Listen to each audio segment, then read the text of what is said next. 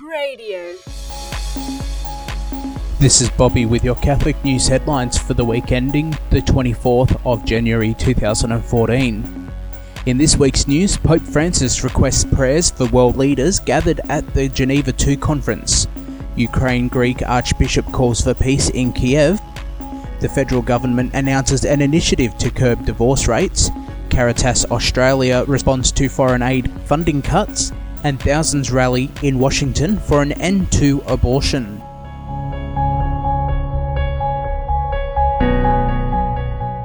Pope Francis has once again made an appeal for peace in Syria this week, with the Geneva II International Conference for Peace in Syria commencing in Switzerland.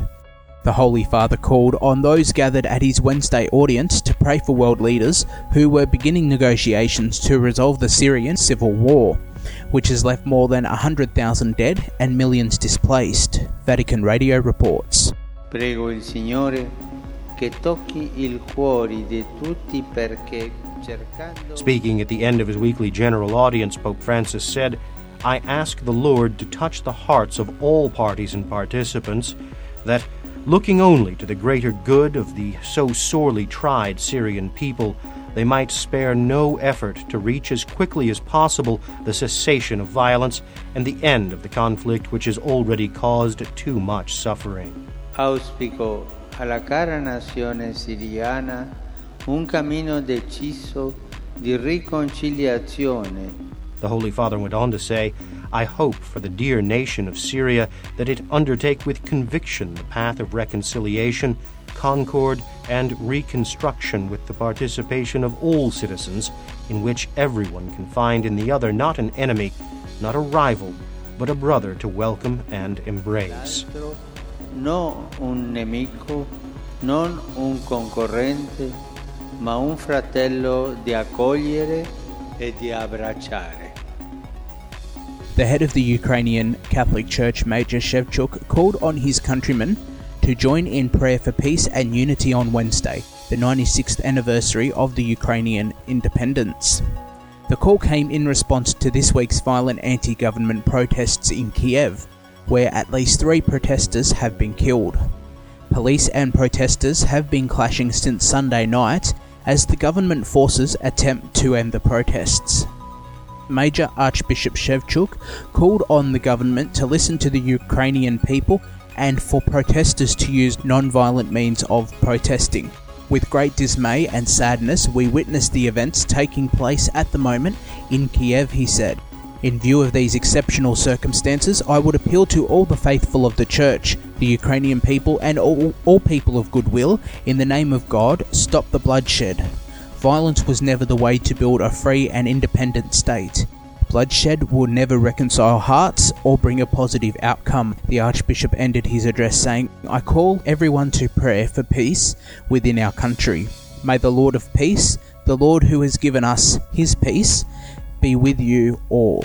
The federal government has this week confirmed a $20 million scheme to help reduce marriage breakdown in Australia. With 1 in 3 Australian marriages ending in divorce, the Social Services Minister Kevin Andrews told the Courier Mail that the government plans to implement a 1-year trial offering newlywed couples a $200 voucher for marriage counselling. Mr. Andrews said the initiative aims to strengthen relationships, create more stability and a better environment for children. The evidence shows that strong relationships between parents make a substantial difference to a child, Mr. Andrews said. Australian research also consistently finds that marriage and relationship education assists committed, married, engaged or cohabitating couples to move through the phases of their relationship with improved relationship skills, strengthening relationships for up to 5 years, he said. The subsidy can be used for marriage and relationship education and counselling, similar to marriage preparation programs currently compulsory for those wishing to marry within the Catholic Church.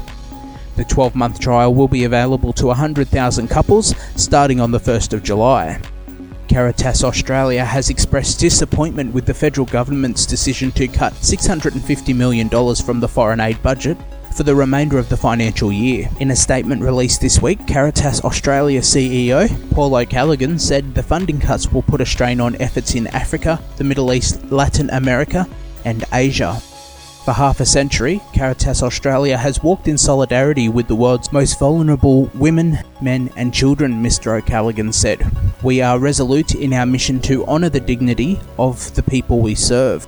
Despite this unforeseen mid-year change to our partnership agreement with the government, we remain committed to promote peace, justice and dignity for the poorest of the poor, he said.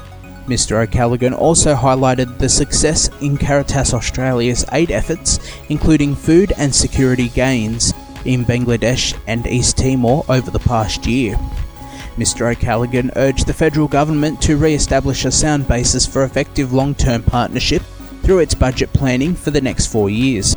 Meanwhile, over in the US, thousands braved sub-zero temperatures on Wednesday to show their opposition to abortion at the 41st Annual March for Life in Washington, D.C. The rally included speeches from politicians, guest speakers from a number of evangelical Christian communities, a concert by Catholic artist Matt Maher, and a focus on helping women experiencing unplanned pregnancies. Pope Francis tweeted his support for the March for Life, stating, "I joined the March for Life in Washington with my prayers.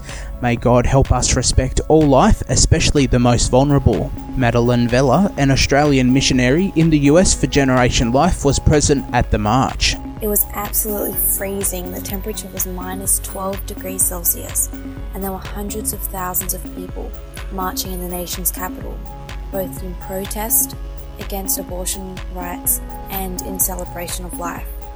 The March for Life is relevant to Australia because at the heart of the reason for marching is the dignity of the human person. This is a universal message written on the heart of every single human being, because we are all created in the image and likeness of God.